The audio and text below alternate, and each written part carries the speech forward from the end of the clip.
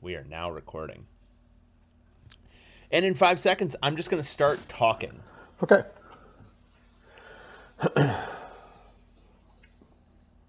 Welcome, everyone, back to the broadcast. I'm David Woods from Bruin Report Online, the UCLA site on the 24/7 Sports Network, and I am joined by Tracy Pearson here on a beautiful Friday afternoon here in the great state of California. Tracy, how are you today? I don't know, Dave. I'm not a psychosomatic kind of guy, but I've been like bunkered down in my house, but I just went to the grocery store and everyone's got to be doing this. You go out just like on one little sojourn to the grocery store and you come back, you think you have a sore throat, right? Yeah. Well, I've been nursing a cold for 2.5 weeks now, and I've tested myself a couple of times in that time, and they're all coming up negative. But I'm also I usually don't, because I'm not 70, right? So my colds usually don't linger forever. Yeah. So I'm like, I don't know. But this one has, right? Yeah, it's just kind of lingered. Yeah, remember I had the cough last time, and that one lingered for a good, I'm probably still not completely over it. You can still kind of hear it in my voice. Yeah. So, let's not talk about this. Let's talk about UCLA. That's the school we covered. UCLA football getting back some key pieces to the puzzle for next season. Right. So let's recap for everyone. Dorian Thompson-Robinson, and now just this afternoon, just about an hour ago, Zach Charbonnet both announced that they are returning for next season. So that'll be Dorian Thompson-Robinson's 5th year as at least a halftime starting quarterback for UCLA. Because if you remember his freshman year, he started, I think, 6 of those games. And Zach Charbonnet returning for his 2nd year at UCLA, 3rd year in college. Huge. Absolutely huge to return both of those guys. Has a quarterback ever started at UCLA besides Dorian Thompson? It feels like a lifetime ago. Who can remember? Yeah. Who can remember a time before? Yeah, we've come to the point now. So, like, for all of the slings and arrows that Dorian Thompson-Robinson has drawn in his many years at UCLA now, he's got a chance to set some pretty crazy UCLA records. He actually does. Yes. Yeah, no, it's kind of nuts what he's going to be able to do if he stays healthy this entire season. What those numbers are going to look like at the end of the day, and yeah, some of it is just simply quantity has a quality all its own, but. For a guy to just start that many games at UCLA is impressive. He deserves it. I wouldn't even put an asterisk by it because he has 5 seasons. It's still a matter of how productive he is compared, how often he throws the ball out, his completion. And to hang in there and do this, he completely deserves it. Well, talking about how many guys start 5 years, how many guys at UCLA have even started 4? So 3. Yeah, he's definitely put together a heck of a career at UCLA, and hopefully, so with his return, that obviously it adds a lot of oomph to that offense for next year, and then with Zach Charbonnet returning, basically that they're going to be, I think, productive. The question is just if they can rise to a top 10 level again, and I think. That's where the third kind of thing that happened this week, which is Sean Ryan opting out and heading to the NFL, that's probably the one where if you're looking at the situation for UCLA next year, that's the one where you're like, okay, they really need to figure out offensive tackle. Like that needs to be figured out in the transfer portal. So I think if you're eyeing the offensive thing that absolutely 100% needs to happen, they need to get at least one impact tackle in the transfer portal. And I would, of course, there are a lot of needs. And if you have a wish list, you'd say, well, they could use that and that and that. But I'm just going to say minimally, I'll feel pretty good if they get an impact starter level offensive tackle. I think everything else is looking pretty good to me. And doable. Maybe another cornerback, but I think it's playable right now. I don't think the offensive line would be at a real deficit the way it is. I mean, if you just had these guys, this is what you had to go into the season. Probably John Gaines is at left tackle, and Garrett DiGiorgio is at right tackle, and that's just not. No, because Gaines isn't. I don't think he's a tackle at all. He's not a tackle. So yeah.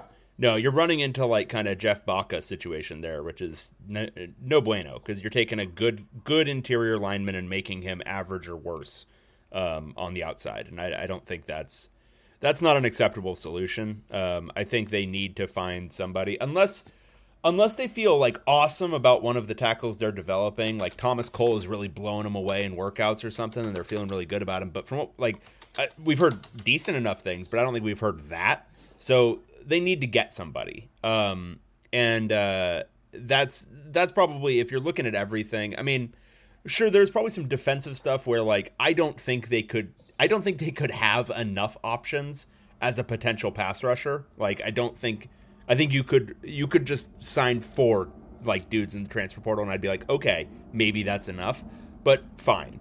But offensively, it's definitely offensive tackle. And then one of the other big additions this week that we have to talk about is I'm just gonna try my best. All right, are you ready for this? Oh yeah, I'm Titus Mokiao Atamalala. Nailed it first time. Is there a mic? Do you have a mic? I'm just screaming at my computer. Oh, then drop your whole computer. Wow. Okay, I'm going to. Here, ready? Here we go. There we go. Wow, that was such a whimper. Yeah, well, what are you going to do? I'm not going to drop a $2,000 computer that hard. Excellent. That was great enunciation technique. Yeah, I did my best. So that's a huge pickup. It's a good pickup. It's a fine pickup. It's a guy who's going to come in and play some. Who cares? Yeah, maybe. Wow, hater. I'm not a hater. I just can't just pile on when I don't believe. I saw him as a high school prospect, and I thought he was a much better safety prospect. I'd like to see him at safety, but obviously he was recruited as a wide receiver. I don't necessarily think he's a big time impact guy that comes in. Maybe, I mean, he'll be a sophomore. Maybe, in a year or something. I don't think Jake Bobo is going to start, the transfer from Duke.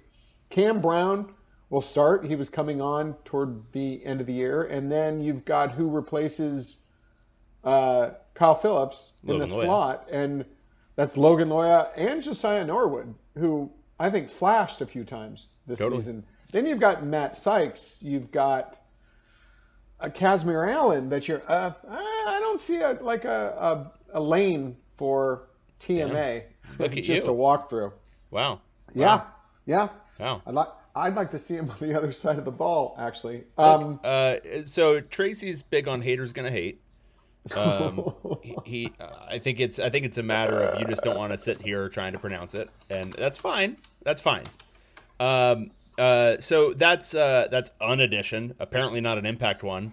But the offense, I think, with Dorian Thompson-Robinson and Zach Charbonnet back, because those were, obviously I think at the very end of last season, I don't think many people were expecting either of those guys back. And then, yes, info started to kind of come in over December that both of them were toying much more strongly with returning. But if you'd told me in mid-November that both of those dudes are coming back next year, I mean, I'd have been blown away. Yeah. So that's great news. And 11 of 12 in predictions. Look at you, big pretty guy. Good, man. Yeah. And honestly, if I would have just been conservative and gone for Sean Ryan going pro, which was the conservative, and I didn't have that much information on him. So it's because he doesn't talk. You have to just guess at that one. Kind of went out on a limb on that, but I could have gone really conservative and very readily been 12 out of 12. Yeah, and when I read I read an evaluation of Sean Ryan from like somebody who's like official.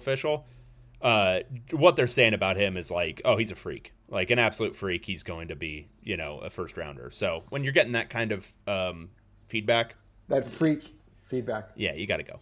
The other kind of news that I wanted to touch on football-wise. Well, wait. Let's still. You want to just marinate a little bit more? No, on the I offense? want to talk a little bit about offensive line recruiting, transfer. UCLA's. I think I wrote this somewhere. I don't even know what story it's in anymore. UCLA's approach to the transfer portal has always been it's very Chip Kelly-esque. You know, we don't have to be hasty. There'll be guys there. We don't have to get anyone right now. There'll be plenty of guys, which has been the case the last few years. But just because it's been the case doesn't mean it will always be that way. That had to be said. But they're taking the slow roll approach. They're going to hire an offensive line coach and then start looking at the portal a bit. Very interesting yesterday when Tommy Brown, the story on Tommy Brown that Greg Biggins wrote, and then there was a couple follow-ups with quotes from Tommy Brown's father saying they had spoken to Chip Kelly. Well, Tommy Brown had spoken to Chip Kelly and the offensive line coach. I think we all could maybe start trying to get our mind around that maybe Tim Drebno is going to be hired as UCLA's offensive line coach. I thought I heard a lead balloon. Yeah. I mean, I can't think of anything that would blow up the forum more than that story that they've hired Tim Drebno. So I'm just kind of getting everyone ready for it because I think it could happen. A few other indications that it could happen. So, I mean, I'm not going to defend the choice. I'm with you, Dave. I think they should really go out and get a very dynamic, young offensive line coach who's a good recruiter. Chip Kelly almost certainly thinks he wanted to get an experienced veteran line coach that knows the system. And he has been there since August, and he is an experienced coach. But the recruiting-wise, you know, it's thought that he just hasn't, in his latter years of being in college, he just hasn't been that aggressive of a recruiter. But there you go. Go ahead, Dave. That's all. Again, I just heard a lead balloon fall to the ground. You want to say something? You absolutely want to say something. I mean, if that ends up being it, it's a pretty lazy hire. I think with the way UCLA has it set up, because Chip Kelly calls the offense and is effectively the offensive coordinator. Whenever you have an offensive opening, you have an opportunity to hire a guy as your, quote, offensive coordinator and pay him a good amount of money to be a position coach. And in that scenario, I would like to see, go out and get the very best offensive line coach you can find. And if you need to pry him from somewhere, give him an OC title and whatever the commensurate salary that comes with that is. I pronounce commensurate just like you. That's great. That's the first time in a kind of a multi-syllabic word that we agree on pronunciation. I just want to point that out. Yeah, it was great. I loved it. Yeah. But I guess that's my point is you have an opportunity because of the way Chip does offense to actually go out and get somebody who's good rather than just leave behind from. How many Pac-12 schools has he coached for now? One. Oh, so it's only been Stanford and USC, but he had 2 stints at USC. He just seems, I don't think he's, I don't know. I don't think he's a bad coach, but I don't think he's a hell of a recruiter. And it's going to be, kind of more of the same with what this staff has already been. So I'm interested to see if that happens. Not going to be super sold on it, but I think he's, an effective enough offensive line coach, I guess. I just don't think you're getting much as a recruiter there. So, whatever. The other piece, football-wise, if you're ready to move off of offensive line, are you ready? Sure, I'm ready. Do it. Tia Savea threw his name into the transfer portal, and then after flirting a little bit with USC, opted to return to the loving embrace of Johnny Nansen and went to Tucson. Yeah, that was really kind of curious now, wasn't it? It was. It looked like, Biggins is usually, really good at I was just going to say his balls, but I guess I better say his crystal balls. He put one in, he's like at a 98% success rate? Yeah. And he put one in for USC. Yeah. I wonder how much of that was just kind of like instantaneous decision at the very end. Like Nansen gave him the hard sell, because usually when Biggins is putting something in, it's because he verbally committed. Yes, because something's been said. So anyway, it's a bit of a side note, but what Arizona is doing in recruiting, both the transfer portal and high school recruiting this cycle, is utterly and completely insane. Yeah. And I just want that out there. If you haven't been looking at it, it's nuts. Arizona should never, ever, ever in a million years be able to recruit at a top 20 level. And that's exactly what they're doing off of a 1-11 season. Yes. It's insane. I personally think there's got to be some NIL deals out there in Tucson happening. Sure. Yeah. Sure. But there's NIL deals happening everywhere, and there's money being exchanged everywhere. I don't think you can. This is so when we talk about like staffs that recruit with effort and like tenacity and focus and strategy and the whole thing, this is what that looks like when it's like all parts working towards the same goal in recruiting. You can make Tucson a destination off of a 1-11 season. So I guess it's just from a context thing. When UCLA is struggling to get into like the top 35, and it's in Los Angeles, and I mean, how many people out there have been to Tucson? Have you been to Tucson, listener? It's not great. It's not great. It's a place. It's a place where you've got like urban tumbleweeds just going through the city. And that's kind of my favorite part of it. I think that's the cool. urban tumbleweeds I'm talking about are trash bags, just kind of going around on the street. It's a dump. It's an absolute pit. Most of these guys have visited. Like they're getting people to commit who have actually been there. It's not like they're telling them it's like this luxurious vacation destination. They're showing them Tucson and they're still committing. So I guess my point is that's a staff that actually recruits. And we'll see if they can coach, but they can actually recruit. Yeah. They coached pretty well last year. They had no talent, but I like the scheme. They played a lot of close games. I think people. I mean, I've done this before, and people get annoyed with me on the board as like a Jed Fishhead. I'm not. I didn't even think he was that great at UCLA, but they were not. They were not horrible last year for a 1-11 team. I mean, they weren't good, but they weren't horrible for 1-11. They played a lot of close games.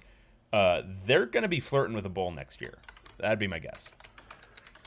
I would say that they will also. It'll be really interesting to see how they put all the talent together, because they lost a ton of guys to the transfer portal. They're getting a few, and then they got all those young guys. So they got Jaden DeLaura. Yeah. I next year will be interesting to watch. It'll be very fun to watch. And then, but then I think in a couple of years, I think our guy, well, we shouldn't call him our guy because everyone thinks we favor Jed, the fish, and we're fish heads. I don't think I've ever really said that much. I think you've kind of. I'm like a medium fish head. Like I don't like go on tour. But like I listen to some of the music and I like it. Right. That's where I stand on Jedfish. Yeah. So yeah, anyway, UCLA has lost a little bit in the portal, but you had that nice story kind of doing the plus minuses, which I thought was pretty good. Thank you. But overall, I think with Dorian back, with Zach Charbonnet back, you don't have to worry too much about the offense as long as they get an offensive tackle. And then defensively, what has already happened, I think, has improved the defense with linebacker and the outside linebacker. So it's now just a question of, how much more can they get? Can they get, can they find a defensive tackle? Can they find, a couple other pieces? But that defense is going to look different because Jerry Azzinaro, also gone. I called you up to tell you that. And let's peek behind the curtain. You were kind of elated, I would say. Yeah. Well, so, where I've been on this, because we had questions about this on the message board. Why did it take so long for me to write a story about Jerry Azzinaro? And I think it should be obvious. Is that I was setting my sights higher, and I was shooting for the moon, And even if I missed, I landed among the stars. The stars in this scenario That's so cute. is Listen to firing you. Jerry Azzinaro. Shooting for the moon was wiping this whole thing out and starting fresh. So yeah, it took me a while because I was waiting to see. Well, why should I write an article talking about how bad Jerry Azzinaro is when Chip Kelly might still get fired, right? Because that's look, I'll put all cards on the table. I don't usually think it's just a coordinator's fault that a certain side of the ball sucks. Like, somebody hired that guy. Somebody thinks he's doing a good job. Somebody's maintained him for 4 years. That man, by the way, is Chip Kelly. So after that, it became obvious, well, okay, that's not going to happen. They 100% can't move forward with the defensive coordinator who's this bad. And they didn't.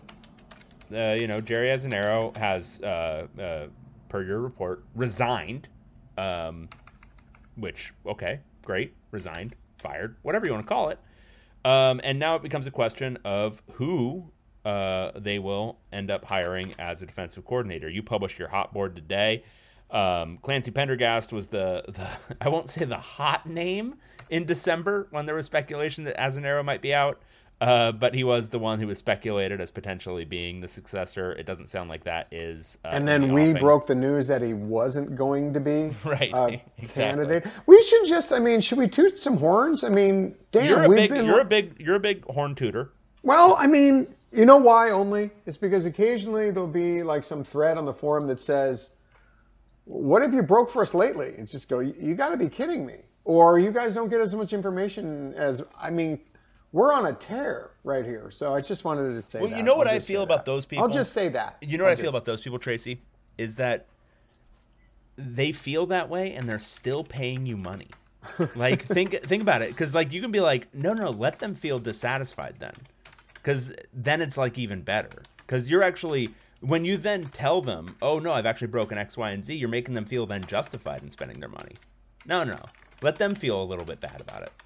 Okay, I'll let them feel bad. Yeah, there you go. Because you know what you break. I do, but I don't care that they're saying it. I just care that it's out there getting in people's minds and it's just untrue. So, yeah. Yeah, ingrates. So Jerry Azzinaro out. You posted a great hot board. If you haven't checked it out already, check it out. That took a lot of work. It took a ton of work. Those hot boards are not easy. That was days in the making. Oh, and Tracy, while we've been talking, has published a story. I did that pretty slyly, didn't I? Did you hear me? Yes, I heard Everyone typing. heard the typing, though, yeah. Yes, UCLA and Chip Kelly have agreed to a new contract. Just like we said would happen a couple of days ago. Yeah, you missed a D in that first line there, Trace. I did, okay. Yeah, well, I'm on this thing with you at the same time. No, I respect it. I respect the work. I respect the game.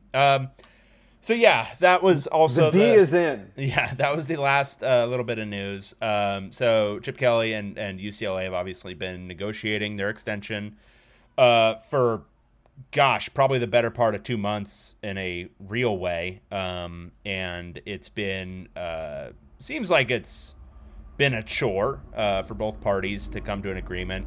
I'm going to tell you, I'm of the belief that if it is such a chore to get an extension done, guess what, Tracy?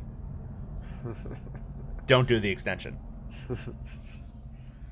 That's where I stand on that. Well, it's a 4-year deal. We haven't heard the details about. By the time we probably put up this podcast, we will hear the details. But it's going to be a reworked buyout. I think the buyout is 2 years. Okay, I'm not sure. I have to say this, but the buyout's going to be less than it was. I was told it was probably a 2-year buyout with a lot smaller price tag than before. And moving the date would also be beneficial. Yeah, that was really a clumsy date, wasn't it? It was more geared for the NFL, right? It's either geared towards the NFL or it had a lot of hopeful expectations about the college football playoff built into it. Yeah. One or the other. But ridiculous. But it's not quite... wasn't there one football coach who had like an April 1st buyout date? Oh God, I feel like it I all remember runs together. But anyway, yeah. So it's an extension. It doesn't like honestly. If it had been something where he immediately signed at the beginning of December, you would worry that UCLA got absolutely fleeced. I don't think UCLA will have gotten fleeced here, because it seems like he was not super eager to sign this sucker. But again, I think if you're in the position where like where the head coach is like super reluctant to sign, it's probably better to just call it a day, especially when you can wait 2 more days and just A do it lot for of no people penalty. are thinking that. Now, I think probably there's so much going on behind the scenes that contributed to this. And we can shed a little bit of light, and I've reported a lot of this. They had a deal on the table. Chip Kelly, from what I've gathered, wasn't happy with it. A lot of different details. I think he wasn't happy with how much UCLA was willing to increase his salary. In lieu of that, he wanted a bigger assistant salary pool. From what I know, athletic director Martin Jarman wanted a little bit more accountability. I think Jarman's approach to this, he's very hands-on. He doesn't want to micromanage, but I think he feels more like he's part of a team. They're in partnership with the coach. I think that's been his experience. And kind of the autonomy that Chip Kelly was given. And I mean, I'll say no fault of Chip Kelly because that's what he was told he would get from Chancellor Gene Block. And then to have that UCLA kind of go back on that, I understand. Chip Kelly says that this was my deal, but then I also understand Martin Jarman saying, well, okay, but it's not anymore. And the conventional way things happen is that a coach wants to hire an assistant coach, and it needs to get approved. Before, there wasn't much approval going on, but now Martin Jarman wants, the very conventional, traditional way of being a team in a partnership and approving it. I think UCLA and Jarman were not going to accept just increasing the salary pool for Chip Kelly to use at his discretion. I don't think it was going to fly that he would just increase a couple of coaches' salaries that were already on staff. That wasn't going to happen. And I had heard that a stipulation was that Jerry Azzinaro resigned. So as soon as Azzinaro did resign, that was kind of a sign that Chip Kelly was coming around. Little bit of speculation. Like I wrote before, Black Monday came. I think Kelly and Sexton were waiting to see if there'd be some interest. This is speculation. I haven't heard this, but I would say from what we saw, there weren't a lot of stories out there connecting Chip Kelly to any other jobs. All of these things probably contributed to him coming around to the negotiation table. From Jarman's standpoint, speculation again, but I'd have to think he went through back channels to check on the viability of getting another coach, how much it would cost him, how easy it would be to get a coach he would want. And I would probably think ultimately he decided that was a little bit too risky or maybe a little bit too expensive for what he could afford right at this moment. And that brought him also to the table. That's speculation again, but it kind of makes sense and it jibes with a few things that I've heard. Yeah. So, we'll look, whatever. I think everyone had pretty much geared up for the idea that Chip Kelly was coming back. We'll see what it looks like next year. I think it's going to be a fun team. They're going to have a really good offense again, with or without an offensive tackle. I mean, they're just with a returning fifth-year starter at quarterback and Zach Charbonnet back and the interior of the line back. I mean, it's going to be a pretty good offense.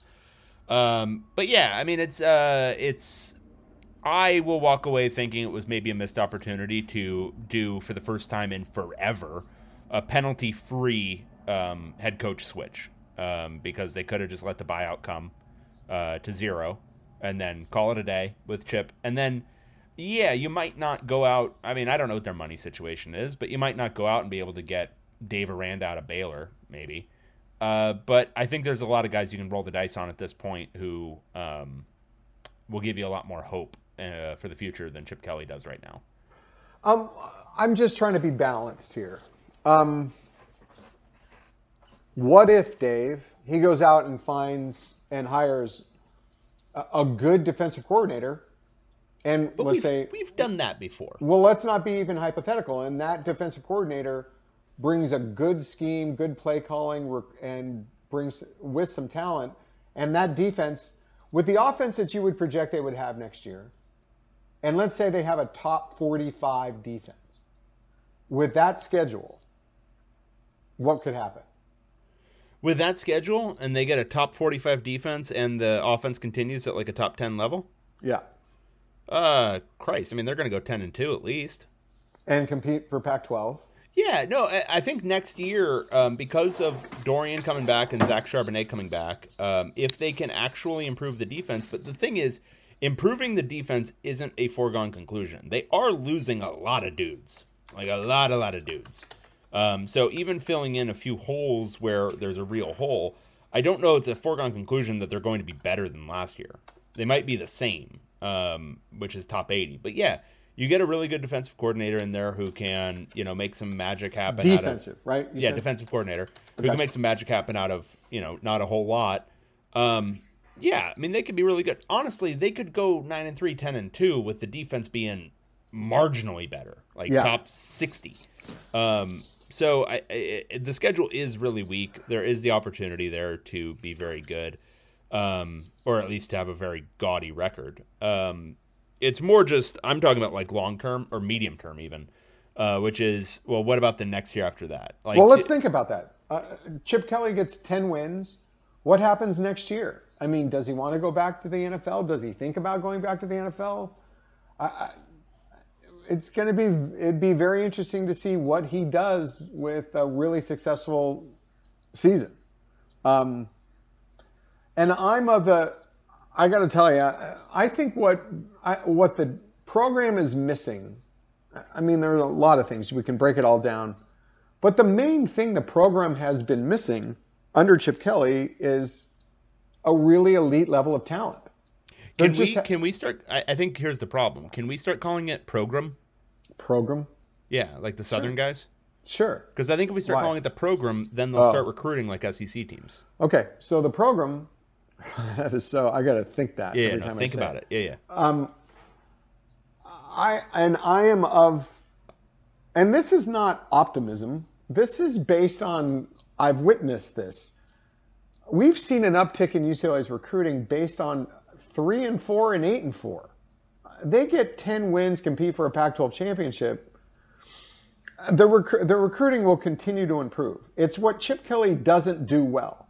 But combining a 10-2 record, transfer portal, they will start to get an improved level of talent coming into the program.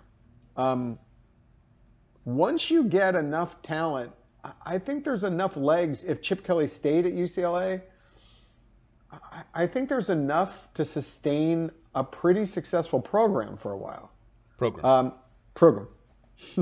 I'm going to over-pronounce. Yeah, there you go. Don't you agree with that? You just think there are inherently things wrong with the way Chip Kelly runs a program.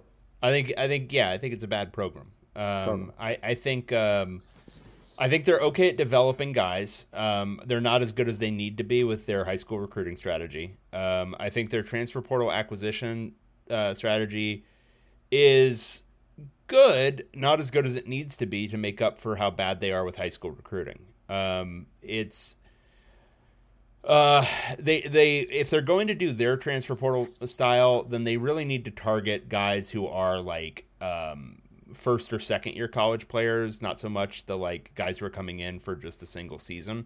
Yeah. Because they need to basically approach it with their like kind of because I think they are like decent enough at developing players, but they need multi-season eligibility because the offense is a little bit complex.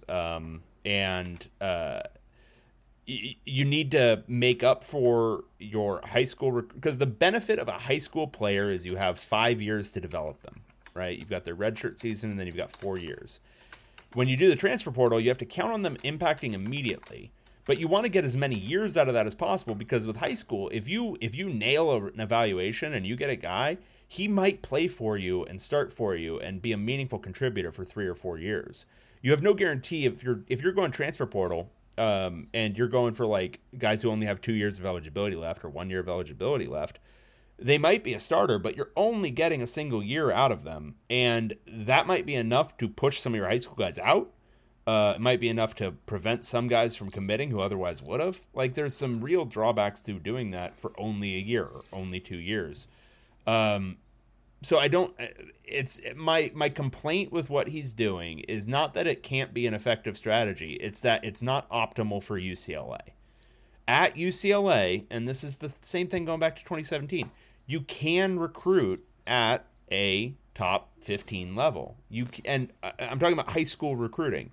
And the thing is, yeah, if you can get somebody posted this on the board, and it's a really interesting piece, which is if you can get high school guy or a transfer portal guy with the same number of years of eligibility or similar number of years of eligibility left, you want to go transfer portal because they can't transfer again with no penalty, whereas the high school guy is going to transfer. But that's not really the calculation, because most of the time when they're going transfer portal, it's limited years of eligibility left. And in that scenario, you would want to go high school because you've got the significant number of years left, and you don't have the turnover, the constant turnover. Okay, let's talk. What you're saying is you haven't seen the evidence that they can recruit at a high level among high school recruits, and I see that. They already improved this year. The average recruit rating is higher in the 2022 class. They didn't get as many, but the per recruit rating is higher. 1, 2. In the time I've been doing this, I would say there haven't been a lot of great recruiting staffs at UCLA. In 23 years, I could probably say 3 or 4. The rest have overall been weighted towards mediocre to bad recruiters on the staff. There have been many times that UCLA has recruited really well, and it's mostly because it's based on on-field success. Bad recruiting staff, on-field success. Maybe it's a completely different era, but they got number 1 and number 2 recruiting classes back 20 years ago, and they had a horrible recruiting staff. Jim Moore recruited well. He had a pretty decent. I mean, we're kind of inflating that. His original staff was just good. I wouldn't say great. Yeah, but dude. But Rick they Neuheisel won. had They won, and they top 15 recruited classes. better. What's Rick that? Neuheisel had 2 top 15 classes. 2 of them. Rick Neuheisel. Yeah, that's what I'm saying. You can recruit it. He had some recruiters. You can recruit at a decent. You should be able to recruit at a good level. He had 3. There were 3. His 3 first classes were all top 15. Sure, Rick when you Neuheisel. win at UCLA, you can do that with a bad staff. He wasn't winning. Right. He won nothing. You're right. But Rick Neuheisel himself was a good recruiter. He was a very dynamic recruiter. Well, I guess my point is they're not good at recruiting. And I still don't think they are. But you're doing apples and oranges. I'm saying there are instances in this history of UCLA football when they didn't have a good recruiting staff. Like, I would say, let's just say now. But they won on the field, and they recruited at a high level. I guess that's the scenario. So there have been bad recruiting staffs at UCLA. There totally have. This staff seems like it has, and this is going back to the beginning with Chip Kelly, and I think it has changed a little bit, an active antipathy for recruiting and the process itself and the idea that this even needs to happen. Like, that's what I feel from like a lot of the stuff I've heard from Chip Kelly, seen from their strategy. It just doesn't seem like they even prioritize like some of the basics of it, which is it remains baffling. And yeah, I mean, you want to talk about like average ranking of recruiting? Yeah, it's pretty good. It's an improvement. It's not like, again, what UCLA is capable of in high school recruiting. I mean, they can do better than this.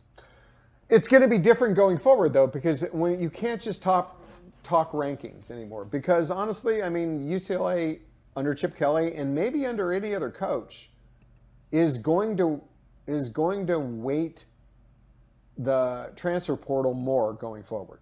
So if UCLA, let's say, brings in 15 to 17 recruits a year, it will never, very rarely will that get you in the top 25. You need 22 recruits to get in there are very few schools that will ultimately get in the top 20 with 15 to 17 recruits. It's just not going to happen. You've got to start looking at recruiting, the ratings per recruit. That went up this year to no real credit of the staff. I think just merely because they played better on the field, and that will continue to happen. I witnessed sometimes really poor UCLA recruiting staffs, and they were winning, and they had guys just calling them up. Guys they never recruited, guys from Texas, guys from the Midwest saying, hey, I'm really interested. They literally did not have to recruit them. It's a whole, maybe it's a different era now, but we are so beaten down and we've got so much BBS. We don't remember those times of how easily UCLA recruited itself, especially when it was winning. And I'm not saying it will absolutely happen. I'm just saying it's a distinct possibility if Chip Kelly gets 10 wins, high school recruiting will change in the next cycle. It will upgrade even more.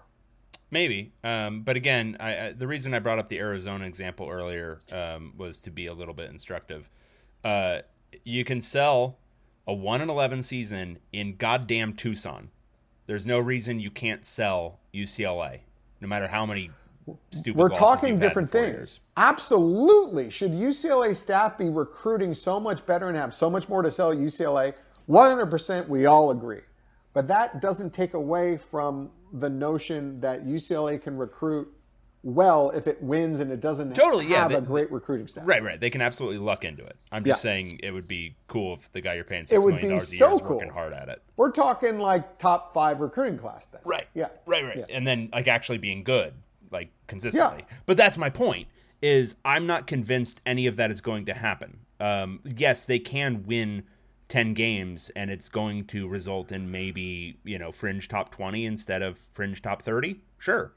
But end of the day, is that enough to sustain this program? Is that enough to sustain it at the proper level? This is what I think. This is where I think it comes down to. We've seen the recruiting, the transfer portal, supply them a good amount of talent in even before the 1-year waiver was lifted. They've recruited well and plugged in good talent that have really helped, especially in the last 2 years, especially this last year. Is that sustainable? Will they, like I said, they're going to sit back and go, you know what? We'll be able to find some offensive tackles in March. Is that going to happen? I don't know. And just because it has happened, does that mean it will happen? It's a risk. Is it a pretty easy risk to take? I mean, we don't know. You and I don't know. We can guess. Will this happen every year of where they sufficiently plug in the holes? Like right now, they need at least one offensive tackle.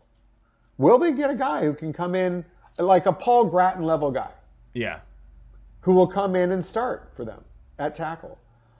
And here's the thing: if they do get it, it's in watching professionally. My profession has been watching coaches recruit. I can safely say that when you have success at something, it makes you. I'm not going to use the word lazy because that's got a buzz to it among our bros. It makes you not as active in recruiting. Complacent. That's a good word. Complacent. So it's a self-fulfilling circle thing that you always say. A circle jerk? Yeah, there it is.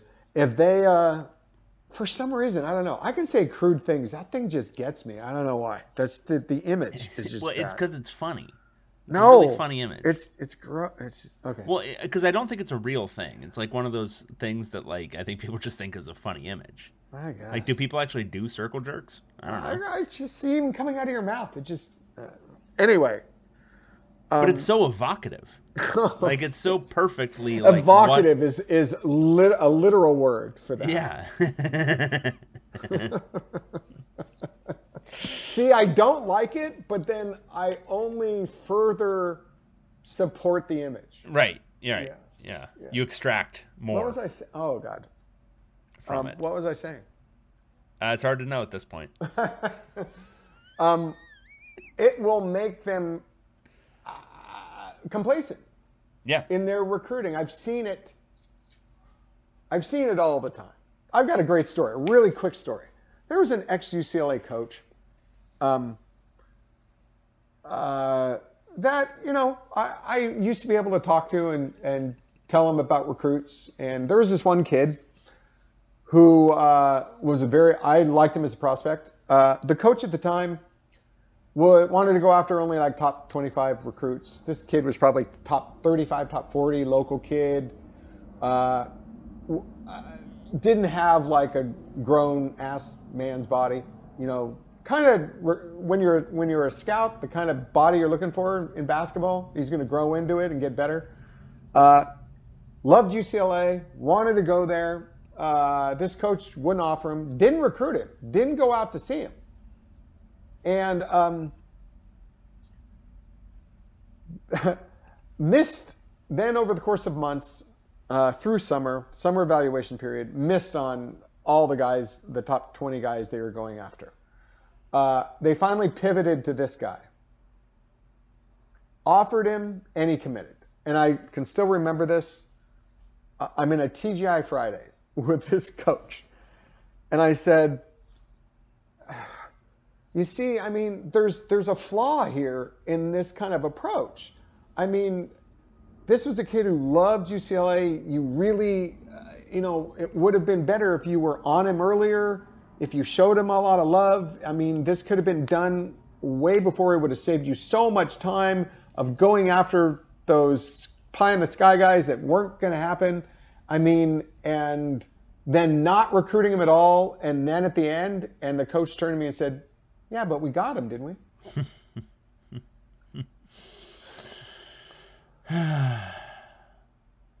Yeah. Gotta love it. Yeah, gotta love it. But we got him, didn't we? I mean, so the ends completely justify, the results justify the way you got there. And that's the way coaches think. Yeah. 100%. So if they're successful from no work of their own, it's only going to make them work less. Yeah. Great. Awesome. Great situation. Love to be in it. Let's talk a little bit of basketball. We don't talk about too much, but let's talk a little bit. UCLA last night lost to Oregon. Kind of a weird and crappy game. I was kind of flummoxed just in real time because UCLA, I thought, played a pretty good first half. I mean, they were sloppy offensively. They weren't passing the ball great, and I think that's what Mick Cronin maybe got angry about at halftime. But defensively, they seemed to be pretty locked in. Held Oregon to, I mean, outside of some really junky free throws and some, scores that came off of bad turnovers, held them to 30 total points in the first half, and then came out in the second half looking like they had forgotten completely how to play defense. Those first 5 minutes, I think they got outscored 18-2, something like that. Like literally the first possession, both Cody Riley and Johnny Juzang get hung up under the basket, and no one goes out to contest a guy and it was like 10 seconds. Well, wait, let's run it back to the last possession of the first. Oh my God, I can't even. I'll have to like Zapruder what was film he? this I one. mean, maybe he heard the buzzer and he thought, but I don't think he did. And he just stood there. He just literally stood there and let the ball go right by him. The guy, yeah. And it was honestly, it was just such inattention, and like I don't know what happened in that locker room. I'm guessing Cronin was peeling paint off the walls. Because they came back out with like only 90 seconds to go until tip-off, and it looked like they were completely unready to play in the second half. Like the way they came out, I was like, they're going to get blown out here. And luckily they got it together enough to like force overtime, but that was the first like 5 to 10 minutes of the second half were some of the worst basketball I've seen from a Cronin coach team. Yeah, I agree. That was insane. So you hope that's a one-off, because I think there's a few things going on here. I mean, Jaime does not look right. He's not explosive. Like, he's not getting off the floor very well. And so you could guess that's probably a combination of the COVID stuff, but also that ankle injury from last Thursday. Like, he just doesn't look good. Like, when he's jumping to throw the ball, like, whatever he's doing, jumping to pass it, he's not getting high enough, and he's not even, like, it's like he doesn't have the, like, even understanding that his body isn't getting high enough. Everything he's doing is getting tipped. And it just doesn't look like the same player. He doesn't have a whole lot of lift right now. Jules Bernard was that was freshman year Jules. And when those two guys are both playing like that, and Johnny Juzang played about that? Well, Juzang played absolutely horrific defense, but he at least contributed. Like he at least rebounded. Basically anything to get the ball in his hands, he was cool with doing. He just wasn't cool with playing very good defense. He was playing defense essentially like a freshman who doesn't understand.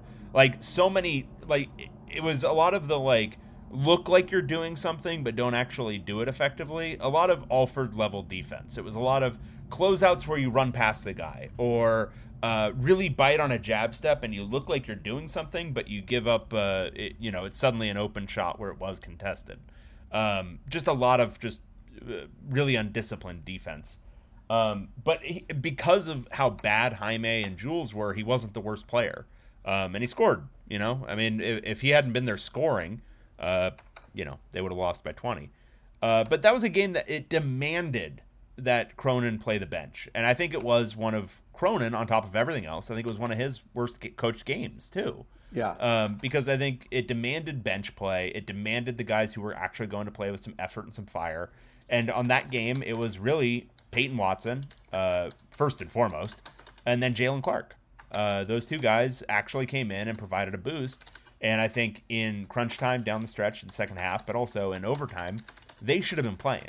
I know Cronin's going to trust his starters and the whole thing, but the starters were not bringing it, especially the three-wing trio. So you had to go to the bench a little bit more. So I thought that was a major misstep. And then just the way they were playing screens against those athletic and speedy Oregon guards was a miserable failure. Cody Riley and Miles Johnson were not equipped to switch on to those guys, especially in the second half and overtime. And it didn't seem like UCLA ever adjusted away quickly enough. Finally, in the overtime, it seemed that Jules would start to fight through it a little bit more and try to maintain. But the thing was, he was even doing a really poor job of just stopping simple dribble penetration on his own. He wasn't playing the guys who were left-handed left at all. Allowed them open lanes to the basket, I think 3 or 4 times. It wasn't simply a quickness issue. That was one of those classic Cronin getting pissed off that they didn't read the scouting reports, because you have to cut him off left and force right. And it just wasn't doing that enough. Yeah, I saw. Well, this is what I'm going to do. The team's 10-2, right? 10-2. Not playing overly great, but there's so much potential for them to put this together, in my opinion. Cody Riley's just coming back, still out of shape. As you said, Jaime Jaquez not close to what he is. They still feel like they're out of sync. Definitely defensively. Just a lot of guys falling asleep on help. Just losing their assignments, losing who they're picking up, closeouts. I mean, how many times lately in the last couple have we seen them on a horrible closeout foul a three-point shooter? That's the thing. Juzang has done that now, I think, 3 times in the last 2 weeks. And to me, that's just not acceptable for him to be. He's a junior. He's an experienced guy. He's supposed to be an NBA prospect. He's got to stop. I mean, once or twice during a season would be excessive, but to do it how much he's doing it, it's really weird about Johnny Juzang. It's just sometimes it just seems like his whole game awareness, his brain just kind of turns off at times. And it's getting better, but dang. Anyway, I think there's still a lot of upside for the team. specifically defensively, one thing, and then to find their roles on offense. The team has evolved into a 3-point shooting team, and some of it has been the matchups. You know, when Mike Montgomery, when there's a team that's zoning you, you're going to shoot a lot of threes. But there are also times when I think they should be going more inside, especially since Cody's been back, getting him some more touches inside. That run they had last year, if you remember, and just some improved play in the second half. But a lot of it was Cody Riley, if you remember. I mean, weren't there a couple of overtimes that he won because he was just a beast and unstoppable down low? He's got to be more involved of catching the ball in the post. We probably saw that only 4 or 5 times last night. So I think they got. I mean, I know they're the best 3-point shooting team in the Pac-12. I don't know if they still are after last night. But I think they need. There's still a lot of upside for them to develop where their offense needs to go. My thing on offense is I am totally fine with the number of threes or the percentage of threes that they're taking as a percentage of their total shots. It's about a third of their shots they're taking as threes. It could even be a little bit more, and I'd be fine with it. My problem is the tempo.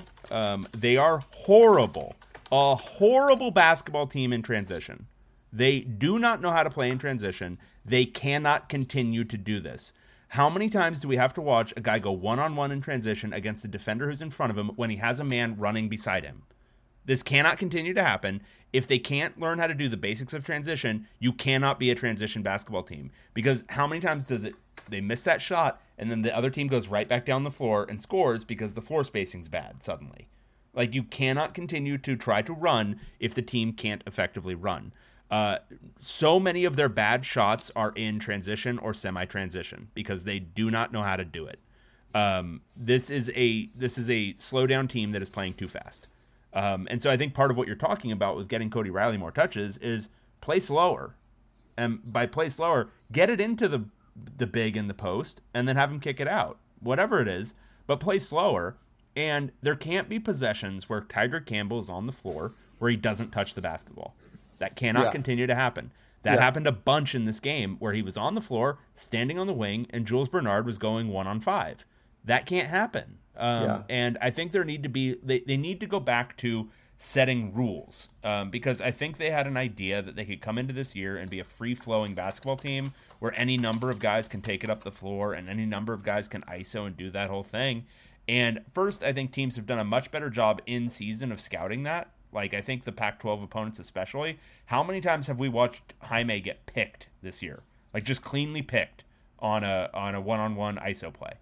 A lot. Yeah. It happened way more this year than it did last year because I think teams are getting used to his moves. And that's not to say he can't go ISO. It just means that can't be, like, an obvious thing that you're going to do as your main gear on offense in conference play. That might be able to change in the NCAA tournament because guys don't have as long to scout you.